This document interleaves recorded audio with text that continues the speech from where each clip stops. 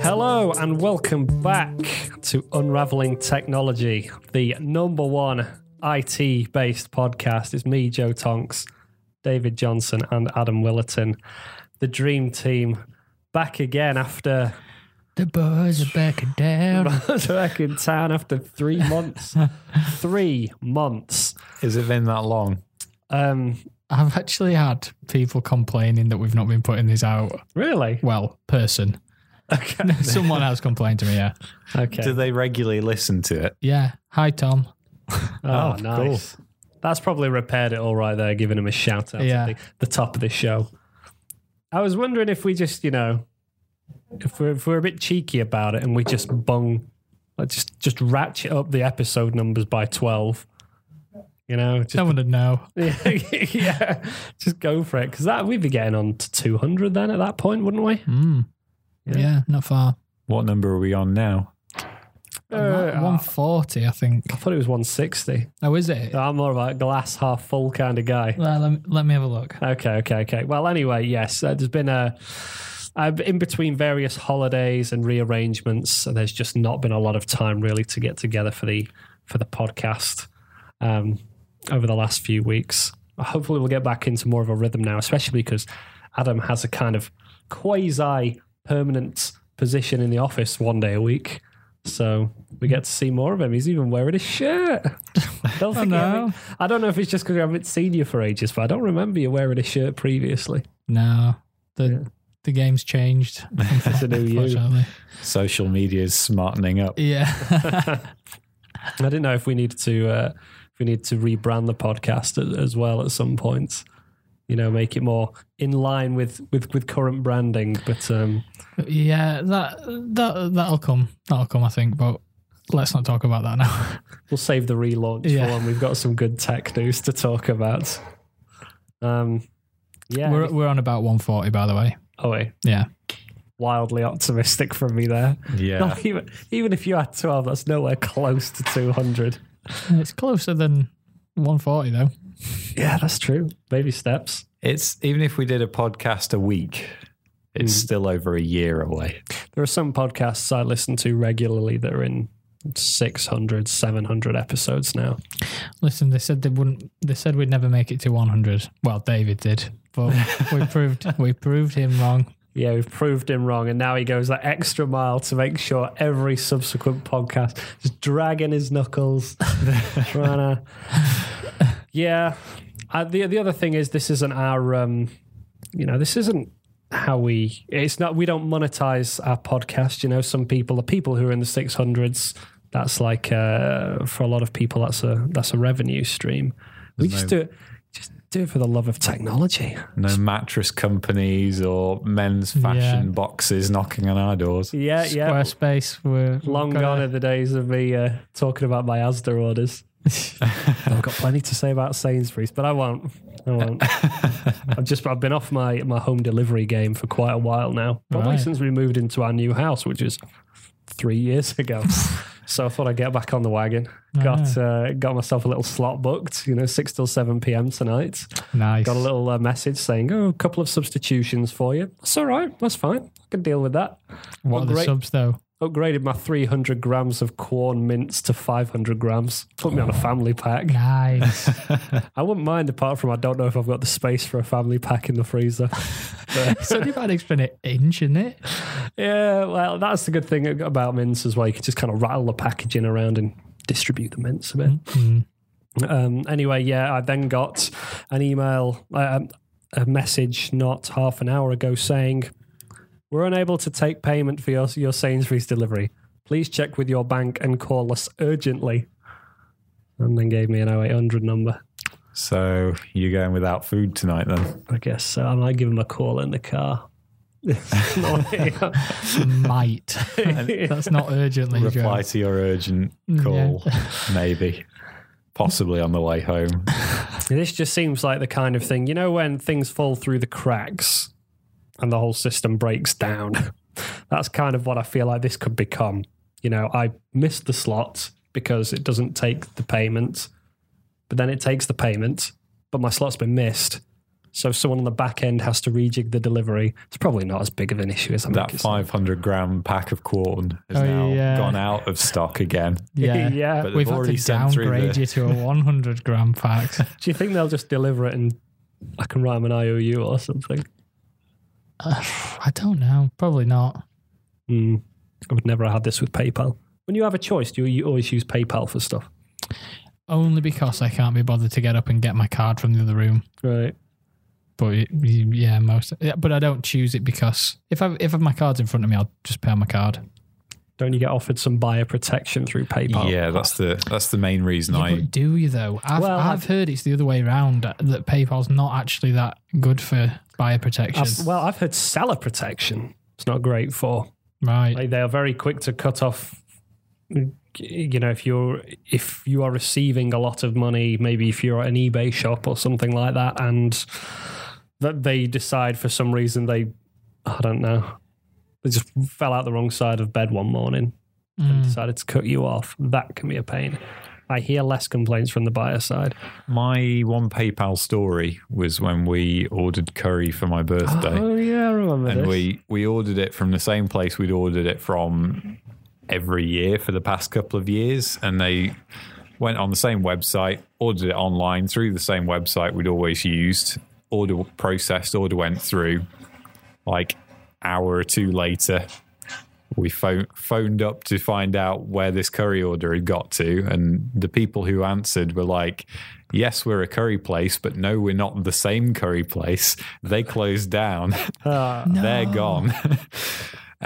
So basically this business had gone bust and disappeared, but their website was still up and it was still accepting payment. So they took there's probably quite a lot of us, so it's probably like 100 to 200 pounds worth of payment for curry. So I'd paid through PayPal, so I then contacted PayPal, and it was basically a 60-day thing where I sent my grievances to PayPal that I'd paid this company hundreds of pounds and they'd taken the money, but they'd not delivered any curry whatsoever. And then I think PayPal basically contacted them to try and get their side of the story and waited like 30 days or something. And I don't think they replied because I think they were fully gone and were not monitoring their email addresses or anything. So at the end of that kind of waiting period, PayPal basically said, right, we've sided with you, and refunded it. But yeah, that money was kind of gone and came back again, but I had to wait a month or two for it. That's weird. You know what's... I don't know how that would have gone if I'd paid on card. Like if I'd used a debit card, I don't know if I'd been able to get that back through the bank. There you go. So at ease, you don't have to put in your card details, and also if you make a bogus curry order, you might be able to claim it back. Well, you know what's good though? Monzo. Monzo is so good for stuff like that. Like you got to be subtler about it, Adam. We told them that we don't get sponsored. Yeah. Sponsor is Monzo. Well, I know I've just given my endorsement anyway, but listen, it's very good. Stuff like that, it's just like an app. You just like talk to someone within like 30 seconds on an app and they just like sort it out for you. Nice.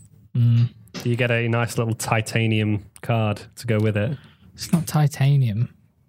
Titanium. That's Apple. Yeah. That's Apple that give you the ridiculous credit card. Did you read that about the instructions for the titanium card, saying do not bring into contact with denim or leather because it will stain. It will stain the titanium irreparably, and you won't be able to wash it out. So, okay, as long as I don't put it in anything like a wallet or a jeans pocket, it'll be fine. Yeah. Great. Then I heard people saying, well, if you're getting an Apple card, you'll probably be wearing chinos, yeah. Nice linen trousers. Okay. The thing I heard about Monzo, or that was suggested to me about Monzo, is because we just had a holiday abroad, very useful apparently for doing stuff abroad. Well, it used to be unlimited free cash withdrawals. Mm-hmm. But now they've capped it at £200 a month, so you can draw up to £200 a month out you can make one transaction a month up to £200, and it doesn't charge you for withdrawing cash. Okay. Is that in foreign territories, or is that in the UK as well? That's in foreign territory. You can withdraw as much as you want for free in the UK. Good. I was going to say. Yeah. Which is really useful. I don't know. There's just something that's like, I'm sure it does what all banks do, but it just is way more streamlined. Mm-hmm. And the fact that you can just see all your transactions in one place on an app, it's good. They've gone down the whole budgeting app bolt-on thing as well. Have they tied that in? Do you get nice little graphs with your ingoings and your outgoings? Those graphs, Joe, let me tell you. Make yourself little pots of money that you can round up your transactions to £1 and the excess change goes into a savings pot for you. Oh, right. Yeah, it's really good. I mean, I think all banks do that, but they don't advertise it very well, or it's not integrated into their apps very well. Yeah, I mean, I have sort of standing orders to move money from, between all my various offshore accounts regularly.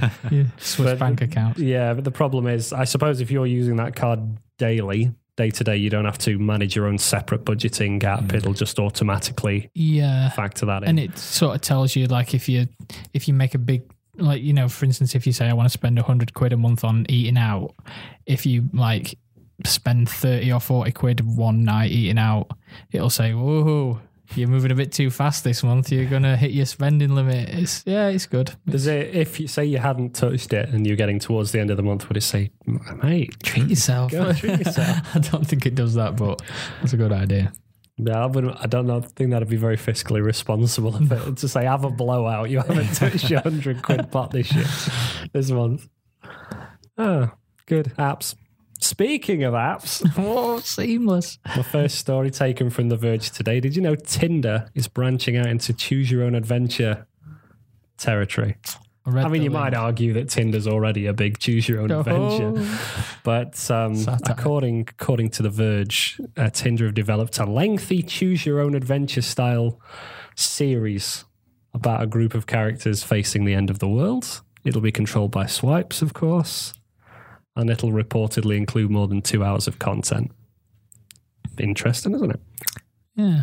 But so there's the sort of suggestion that they're going to use that to match people as well based on the choices they made during the story. Right. There's a lot of sort of vague rumour flying around. I think originally the story was broken by Variety.com, and they've kind of got these sort of, according to people in the know, according to people close to production, these kind of statements, but there's been no official statement from Tinder themselves. It's quite a specific rumour to make up if it's not true. Yeah, that's the kind of idea. They're saying that it's going to be this 6-episode thing, that they've already shot it, that it's directed by M. Night Shyamalan. No, it's a new up-and-comer who was behind some of the Drake's music videos, okay. I think. Yeah. Karina Evans, is the director. And then, there's rumours that they might be kind of using this to match people who make the same choices. And then there's also rumours that they might be, after they debuted it on the Tinder app, they might be shopping it to other platforms, either as, possibly just to kind of, this is the one golden path, this is the actual story, or maybe they'll, try and give it to Netflix, who've got their own choose your own adventure type platform in there. Yeah. You'd think for it to be on Tinder, there's got to be some sort of integration with the point of Tinder. Like matchmaking people. Yeah, otherwise, I would figure so. I mean, that said, I wonder if Tinder has a problem at all with retention.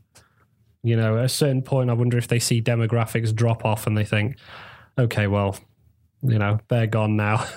We've lost that market, or we've lost these people. But maybe if they turn themselves into more of a original content provider, I mean, I know it sounds daft to say that. The thing is, if you're in a relationship, no amount of original content is an excuse for having Tinder on your phone to your partner. You know what? It's kind of a shame because I always thought, oh, that'd be an interesting app to have a play around in. Yeah, well, I've been the same, but I was like explaining to my girlfriend, I was like, can I just have a look at it? And she was like, I trust you, but if my single friends see that you've got a profile on Tinder, then they might get the wrong idea about it. Do you know what I mean? And I was like, yeah, fair enough. Yeah. But Beth, there's original content now. Yeah, she'll be like, just wait the 6 months until it's on Netflix like everything else. I thought he was going to say, just wait 6 months till we break up. Where are you going, Joe? Apparently they do a podcast as well. Great, just what we need, more competition. Tinder do. Yeah. So they already kind of have original content out there already. So it's not outside the realms of possibility. I mean, it could just be a marketing stunt, really. Yeah. The other thing that they say in this is that it's shot for kind of phone screens, so vertically held phone screens. That's going to upset a large amount of people. If you did then move that to a Netflix or a Amazon Prime, then who's going to deal with that? Yeah. True. Although Netflix and Amazon Prime are also on phones. Yeah, I wonder about the sound, how sound the logic is trying to pair people up based on how they'd react in apocalypse scenarios.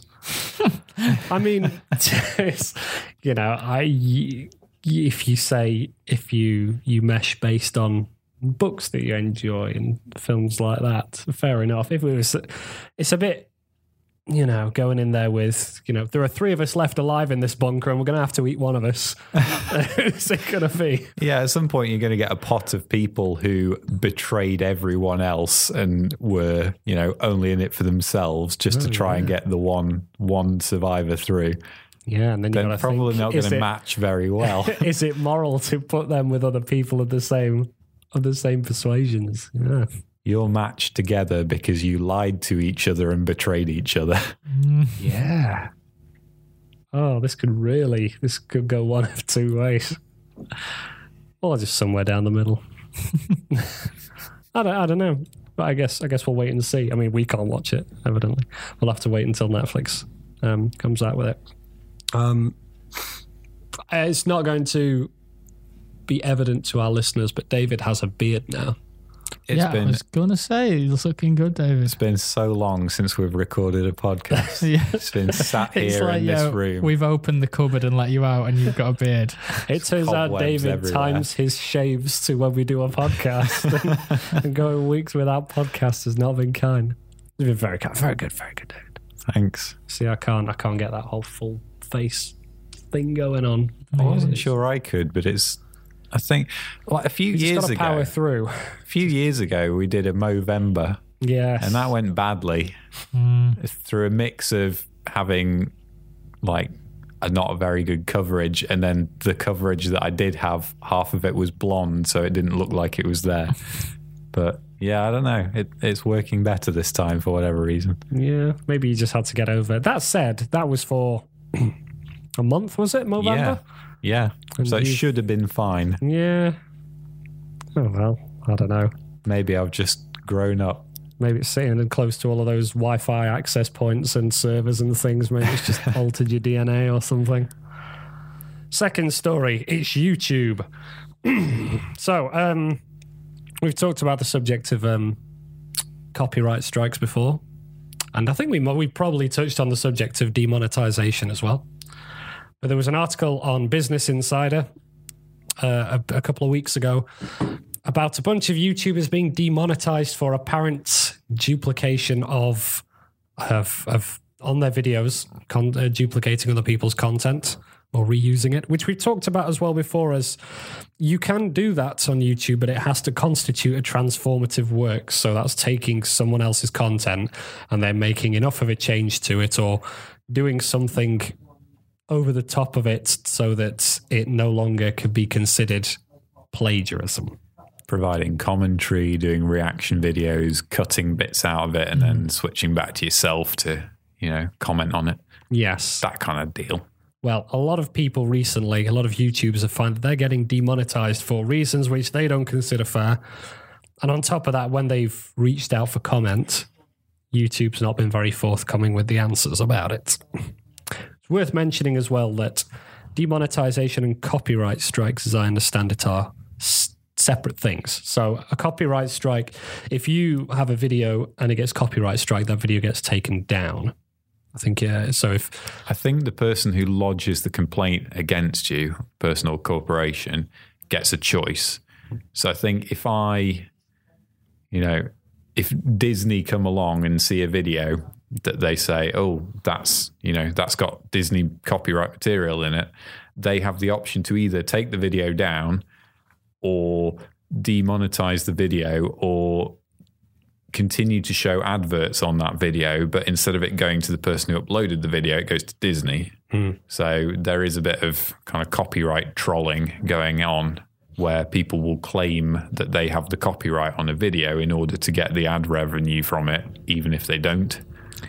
Although they have just changed that. Yes, it's kind of a constantly moving. Always in flux. Yeah. So demonetization, the video stays up, but you just stop getting monetization for it? You don't get... I guess they don't show adverts on it. You definitely don't get any money from the adverts that are shown on your video. Yeah. And I think, I'm not 100% sure, but basically the person who's made the video doesn't get revenue. It either goes to whoever's made the claim or you just don't get adverts shown on it. Or maybe you do and then YouTube get it. I don't know, that seems a bit gross. It seems a bit dodgy. Yeah. It does, but it's totally the sort of thing that would happen. Well, no, that can't be it, because maybe sometimes you get demonetized for having extreme or, kind of content that they would not deem appropriate to put adverts over. So if YouTube then... I think it's like adverts...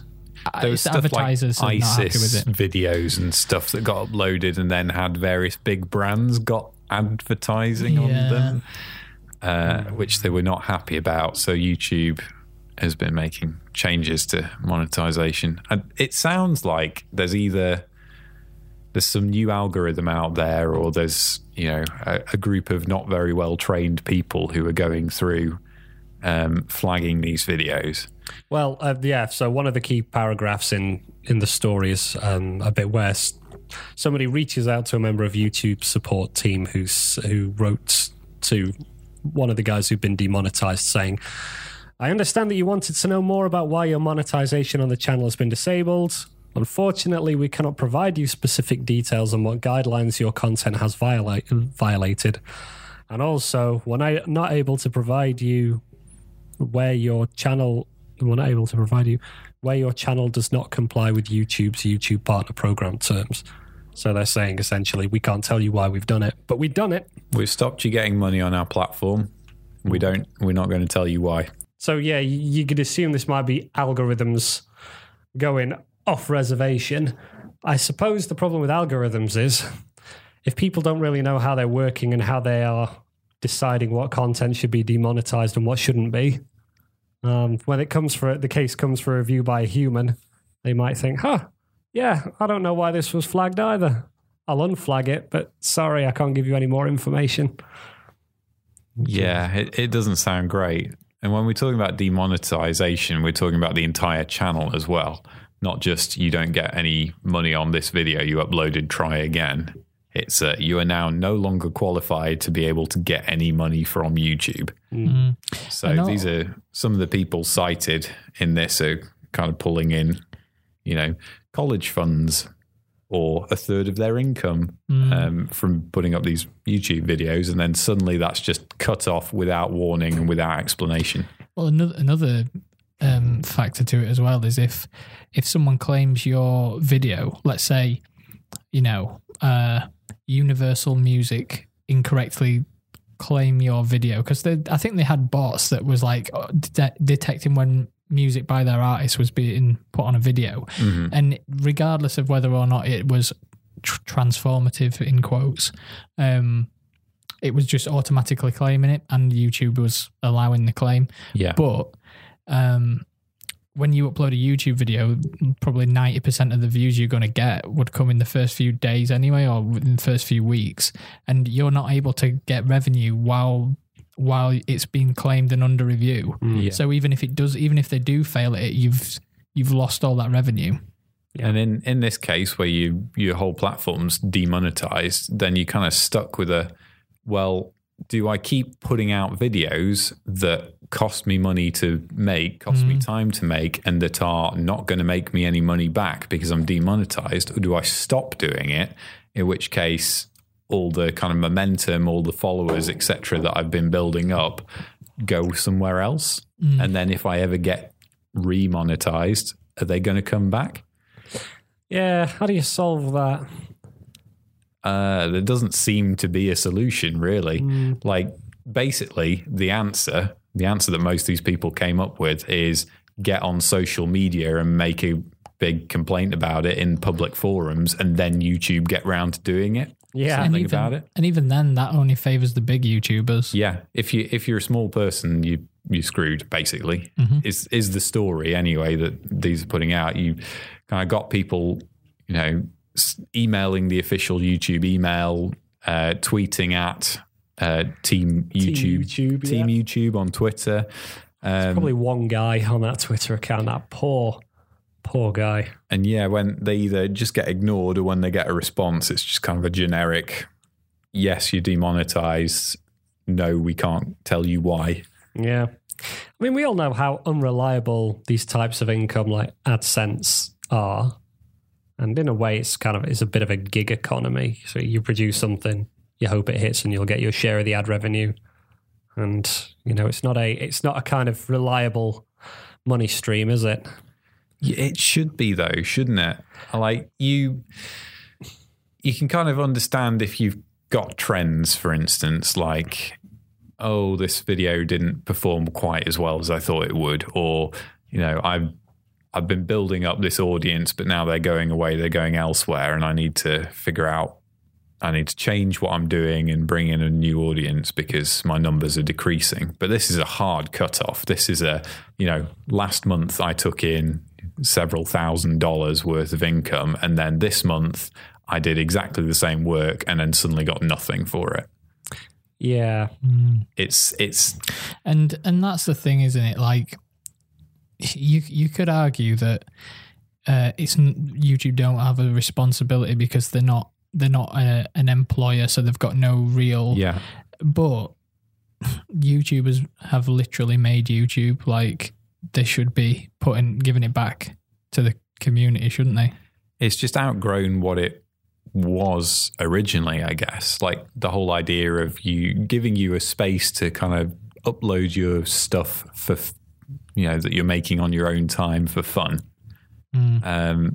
It's become this huge, like, money spinning operation where some people are, quite a lot of people are literally making their living off it, but it's not quite grown out of that mindset of any kind of, there's no contracts or anything. There's no protection.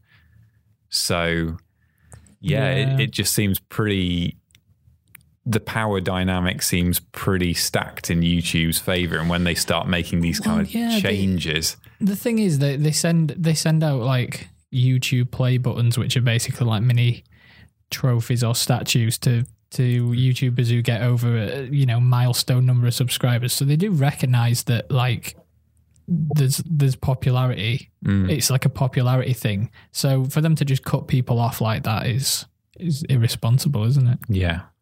And I guess you wouldn't see it with the big channels. These are sort of mid-level. Definitely, like, let's say PewDiePie. Yeah, they're not. They would personally review, again, favouring the big YouTubers. It's like that guy that blocked Donald Trump's Twitter account. Do you remember that? Yeah, that was funny. Like, banned him, didn't they? Yeah. And that came back pretty quick. He didn't have to shout at Twitter and get them to go and review it. Yeah.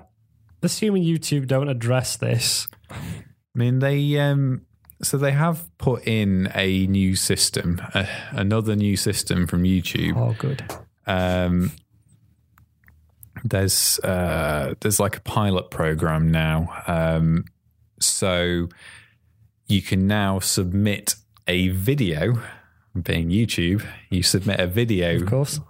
where you outline and explain your kind of approach to your channel and why you make your decisions and why you think it's unfair that this has happened. And then you submit that video and it, in theory, gets reviewed within 7 days.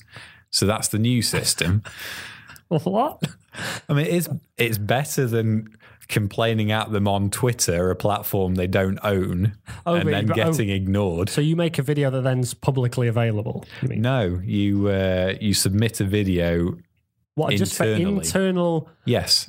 You create a video, you upload it to YouTube to submit to Team YouTube, where you sit in front of a camera and say, "Listen here, Team YouTube." This sounds terrible. That sounds like an awful way of doing things. You could make that so creative as well. You could, but that's kind of, the people who can afford to make that. Yeah, creative. Exactly. Yeah. But but the man on the street who's just trying to get his little channel back. That's also, I think once you start introducing video and editing and all things like that, that's going to introduce a lot of bias potentially into it. And they should be reviewing this. They should be looking at the cold hard facts and saying, okay, well, this was, Oh yeah, totally disagree with that. I just think it's a ridiculous way of doing things, personally. It's very much in the YouTube model. Yeah. But the thing is, the algorithms make mistakes. And so they have to get people involved. But it kind of sounds like the people don't really understand the algorithms and just maybe overly trust them, or don't have enough feedback coming from the algorithms to say why. Because the process should be, algorithm reviews a video, it decides that you've got duplicated content. You would have thought it would then say, hey, I've flagged, or put out a log that says, I've flagged this video. I think it duplicates this other video at this time code to this time code, demonetized. Yeah. And then when the creator goes on and says, hey, I've been falsely demonetized, a staff member would go, look at that time code, compare the two videos and go, no, yeah, that's reasonable. It's been demonetized. Or go, oh, looks like the algorithm made a mistake. I'll feed that back to the technical team and I'll remonetize. It doesn't sound that hard, but maybe there's very specific margins for a transformative work. I don't know. Yeah, I don't, but I do know that every time this happens, the argument comes up, well, if there was somewhere else that they could go, somewhere else they could put that content. Like their own website. Vimeo. Yeah, Vimeo. How's your website going, by the way, Adam? Don't talk to me about it. Okay. There's just no market anywhere, or no comparative market. They were talking about Twitch, weren't they? Twitch. Did you know, though, apparently YouTube has a policy that your channel can't primarily be about moving people to other websites as well. So you couldn't use Facebook to tell people to go and watch you on Twitch. I think people tried to do that. Acted fast on that one, didn't they? Yeah. In that instance. Is that your channel or your video? You're not allowed to put a video up that says, go view my content elsewhere? You could probably do a video. You'd probably get away with that. Although, oops, we accidentally demonetized you and put it past them. But talking about alternatives to YouTube, much as we may hate it, apparently Facebook are very good as a video platform now, from a creator point of view. They've got a pretty helpful team. Sound like they're pretty engaged. Because I think it is Facebook, though, isn't it? Yeah, it is. But hey, would you pay for? Say they suddenly put a wall up around YouTube and said, if you want access to your YouTube, your subscriptions, all the videos that you're on YouTube, you have to pay a monthly fee. Would you be up for that? I mean, I'm trying to think of value adds that they could do. Taking out the whole, like, I'd be intensely annoyed that they'd done that and taken this thing for free and taken it away. Okay, they've cut to you. I'm Mr. YouTube. I come over to you and say, hey, people are uploading thousands of hours of video a minute. Most of it is garbage. And we do give you somewhere where you can upload as many videos as you want. We will host it. You don't have to worry about bandwidth caps or hitting your transfer rate. We'll do all that. I appreciate, as a viewer, this is probably not massively helpful to you. But we'll also make sure that money goes towards YouTube original content. I mean, what you're talking about is YouTube Red, basically, isn't it? Yeah, but mandatory. See, if this was a brand new thing, like taking away the whole "I've got this for free and now you're charging me for it," I watch way more content on YouTube than I do on Netflix, and I happily pay monthly for Netflix. It's just the principle, though. It's the principle that it's not, it's not professional. It's not. It's people oftentimes in their rooms putting together these videos for fun. And I like that. I like the indie nature of it, and the idea of paying for it would feel a bit weird unless every content creator suddenly got a massive paycheck and a massive bump in their income. Well, there'll be bumps in income. I mean, it's probably specific to views. You'd ratio it according to how well your video performs. I try and watch adverts on channels that I really like. That is I don't have ad blocker on YouTube, and I do sit through the adverts if I really like the channel, unless it's like a 10-minute advert, which happens far too frequently. Yeah. Or a particularly annoying advert. Yeah. What do you get? What gets advertised? At the moment, I am getting a ton, and this is mostly when watching off my Google smartphone. I'm getting a ton of Google Play Store adverts for like dumb games. Okay. And it's always the same format of advert. Clash it's of always Kings or whatever. Well, not it's more like puzzle games and things. Oh, so it'll be like, here's a puzzle game, and there'll be like text that says, level 5, I just can't do level 5, and then crying face, and it'll show you a video of somebody for like 30 seconds trying to solve this puzzle that you will, within 5 seconds of watching it can immediately understand how the game works and also how to solve that puzzle. Yeah. But they'll just keep trying and failing it for 30 seconds until you buy the game. And then frustration. it'll cut to that like 5-second bumper of click here to download this game on the App Store. And I just get tons of those. So these people are so bad at this game, I'm going to download it and I'm going to do so well. It's that old thing of if you want help with something, try to fix it yourself but do it wrong. I'm paraphrasing there. And then people will jump in and correct you and do it for you. So I want to do this. This is how I think I'm going to do it. I'm going to do it this way. No, don't do it that way. This is the way you do it. Yeah, I'm just going to do that. No, let me do it. that, but for video. Yeah, games. maybe. I'm also getting meditation and calm apps and things. Right. Oh. I'm not downloading any of this stuff. I don't download anything off the Maybe Play that's Store. it. It's like, he's not downloading. Well, try meditation. See if he downloads that. There's a particular app for like I'm not going to name it, but a train ticket booking app. And the guy that's advertising it, I can't work out if it's an actual YouTuber doing a sponsored bit or if it's a guy pretending to be a YouTuber. But it's just like this sort of vaguely sort of trendy looking but very tired guy sat with like a sort of a sheet up for a background and some fairy lights, and he's just talking about this absolutely sick app save you loads of money. He's got his hat on sideways. He doesn't have a hat on. He's got a haircut that he wishes to show off.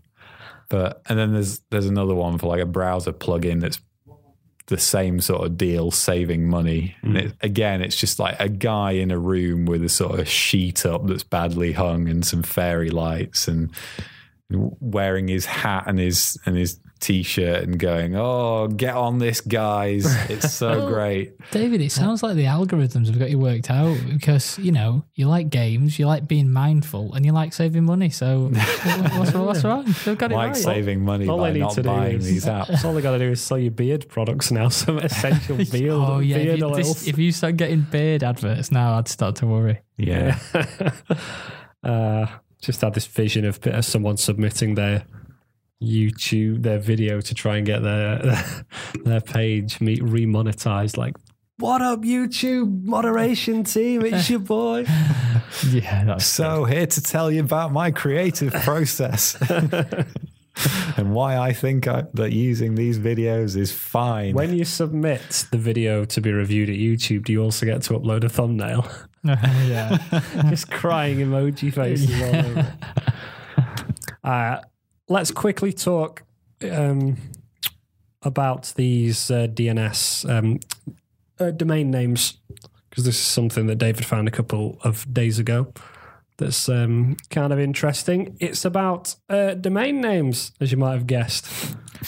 So you might have noticed, Adam, that more recently, in the past few years, we've seen all kinds of domain names or domain top level domains coming out. So you've got your .co.uk, you've got your .com, you've got your .gov, your .org.uk, .edu. Yeah, your edu, your net, your biz. Right, well, and a slew that have come after that. Well, will it be about 2 years ago the .uk domain came out? Yeah. Dot technology, as in unraveling technology. Nice. Well, this is the thing.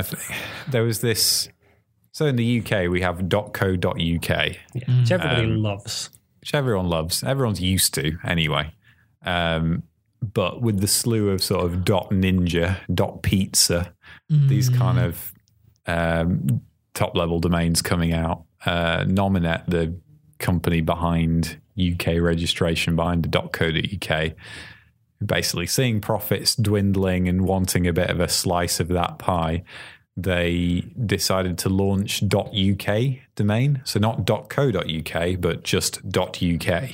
Yeah. And there was a bit of mumbling about it at the time. People not keen on the idea, didn't see the point of it, or thought it would be confusing. One of the big complaints that people had was, well, if you suddenly make .uk available, what's to stop random people jumping on all of these well-known .co.uk domains and buying the .uk version of it and, directing people to the wrong site or, tricking people, whatever. So to get around that problem, they said, right, well, what we'll do then is if you already own a website.co.uk, then for the first 2 years, you can claim the .uk version, website.uk, for free. So you can have it automatically for free. It's yours, and you're the only person who can get it because you own that .co.uk, so you get first dibs. And then from that point, after the 2 years, you can you renew it as normal, or it becomes free to anybody who wants to get it. Those 2 years have rolled around. What happened with some of the domain registrars like 123reg and Names Co., they said, well, our customers, they probably want that .uk, right, if they own the .co.uk, so they just registered it. If you had a website with one of those companies, one of those registrars, they automatically registered you a .uk version of your domain. And now that those 2 years have come up, people are suddenly getting these domain renewal emails asking for money to renew these domains that they never registered in the first place. What's the going rate of a .uk compared to a co.uk? $11.99. All right, standard. I don't know if that's per year or for 2 years. But yeah, I think people are getting these and either accidentally paying them, or if they're paying attention going, what's this thing? I never asked for it. Yeah. So, I mean, isn't there some legal... I'm pretty sure I've read the small text or the small print in an email from 123reg when I've had a domain coming to the end of its life. And it does say in there that they are legally... They have to inform you... Is it 60, 30 and 7 days ahead of the expiration? Or maybe it's just 30 and 7 days. There's inform and there's send you a bill. They could say, hey, I have a .co.uk domain and I have it with 123reg. It's through our company we work for. Yeah. So I don't know whether I just didn't get the email because it wasn't forwarded to me, but I don't know whether people were told 2 years ago this is happening. Well, yeah, I mean, I've got a couple of domains and I didn't get this either, but it was longer than 2 years ago I set up those domains. So whether they've not registered you, I don't know. So don't have first-hand experience, but you would have thought even if they didn't, you would get a message 90 days from the expiry or whenever saying, hey, we reserved this .uk domain for you because you own the .co.uk version. This is going to go up for public access in 90 days. If you would like to continue reserving it, please pay us $11.99. Mm-hmm. There's ways to do that aren't, here's a bill for this domain that you might either accidentally pay or get thoroughly confused by because you never ordered it. I guess. Is it not an opt-in then? If you no. It just automatically did it? Yeah. Well, that's a bit cheeky, isn't it? Yeah, it's being branded a bit of a scam. I know we've been fielding some of this. Yeah. Basically got to fish out the different domain renewals and figure out whether it's something you actually wanted or something they've automatically registered. When we're handling... Sounds like this could be worth a blog. Yeah, possibly. Nice. We'll cut this out. Just so everyone gets it fresh. Is there a kind of pricing standard that domains are held to? I was thinking about this the other day. So let's say I have my website, I have my email, I have my logins to websites. One day I go to renew and my registrar is like, yeah, that's going to cost you 200 quid now for a year. What's my recourse? Is there a body somewhere that regulates how much these things cost? Because I know there are some domains which tend to be a lot costlier. And I think that's because don't only certain registrars have a right to them or something like that. I think so. I don't fully understand how it all works. There's ICANN, isn't there, that are responsible for things like what top-level domains are available. But I think those get divvied up. So, for example, you might have to be a resident of a certain country to be able to buy a domain that has a certain top-level domain name on the end. I think they kind of divvy them up to companies. So there might be a few companies that will be allowed to sell you a particular domain name. And then it might be up to those companies how much they sell them for. Just found an article here on the Register from April of this year entitled Internet Industry Freaks Out Over Proposed Unlimited Price Hikes on .org Domain Names.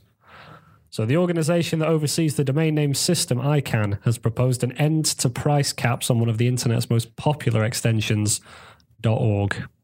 So it sounds like they do determine some level of price caps. Yeah. Then. So currently many of the world's biggest internet extensions, .com, .net and .org, among others, are prevented from increasing their prices beyond a certain amount over the course of their contract with ICANN. Yeah. So but the problem is over the past few years, we've seen massive extensions to the amount of these that are available. And I wonder if it mentions here that legacy registries are a huge expansion of the domain name system has seen thousands of new extensions, all of which are free to set their own prices, which will probably explain why a .london will probably cost you more, which has led to pressure from the legacy registries to take off price controls. Right. So I think they just want a piece of that pie. Doesn't everyone? Well, There's a little paragraph thrown in the middle of this write-up by the Register about Nominet, who's the company that control the .co.uk and also the .uk domains, where they talk about how over the past 2 years, Nominet abandoned its charitable trust. So it was donating £10 million to charities. It's now pocketing that, or at least spending it on expanding its business. It's tried to muscle in to markets by offering contracts where it loses money on them. It's started hiding the details of its board meetings, and it's stopped requiring its directors to file conflict of interest statements. So just a little flavour there of, I guess, what the Register thinks of Nominet. Yeah, it sounds like a bit of a money-making scheme at the moment. Time to create a new internet. That time again already. Yeah, well, if you do own a .co.uk domain, just double check those renewals that are coming through, just in case. Just make sure you are renewing what you think you're renewing, because we've dealt with a few of these on behalf of clients, and it's been a bit of a pain, I gather, from our ops team. Mm-hmm. Yeah, There you go. Right, I think I'm done here. Unless anyone has anything to add for this week. 12 weeks on for the Unraveling Technology podcast. Yeah. I don't think there's anything from me. Great. Well, we'll be back in 12 weeks' time then, presumably. So we've got, if you want to get in touch with us, you can do so via email. We've got podcast@unravelingtechnology.co.uk. We've got our Twitter account, which is unravelingtech, @unravelingtech. We've got our blog, unraveling.technology, making use of one of those swish top-end domains right there, which it sounds like Adam's going to be getting very creative on shortly. In fact, you put an article up, didn't you, about preparing for the end of... I think. I just saw the one about Windows 7. Yeah, Windows 7 and also VPNs as well. Oh, okay, yeah. So there you go. Plenty to read through to tide you over until next week's podcast. And if you haven't reviewed us already on iTunes or your podcast platform of choice, then please do so. It would help very much. Just search Unraveling Technology. You'll find us there somewhere. You apparently have already. So from me, Joe, David, and Adam, thank you very much for listening. We'll be back next week. Goodbye. Bye. Bye. We won't be back next week. You never know. You never know.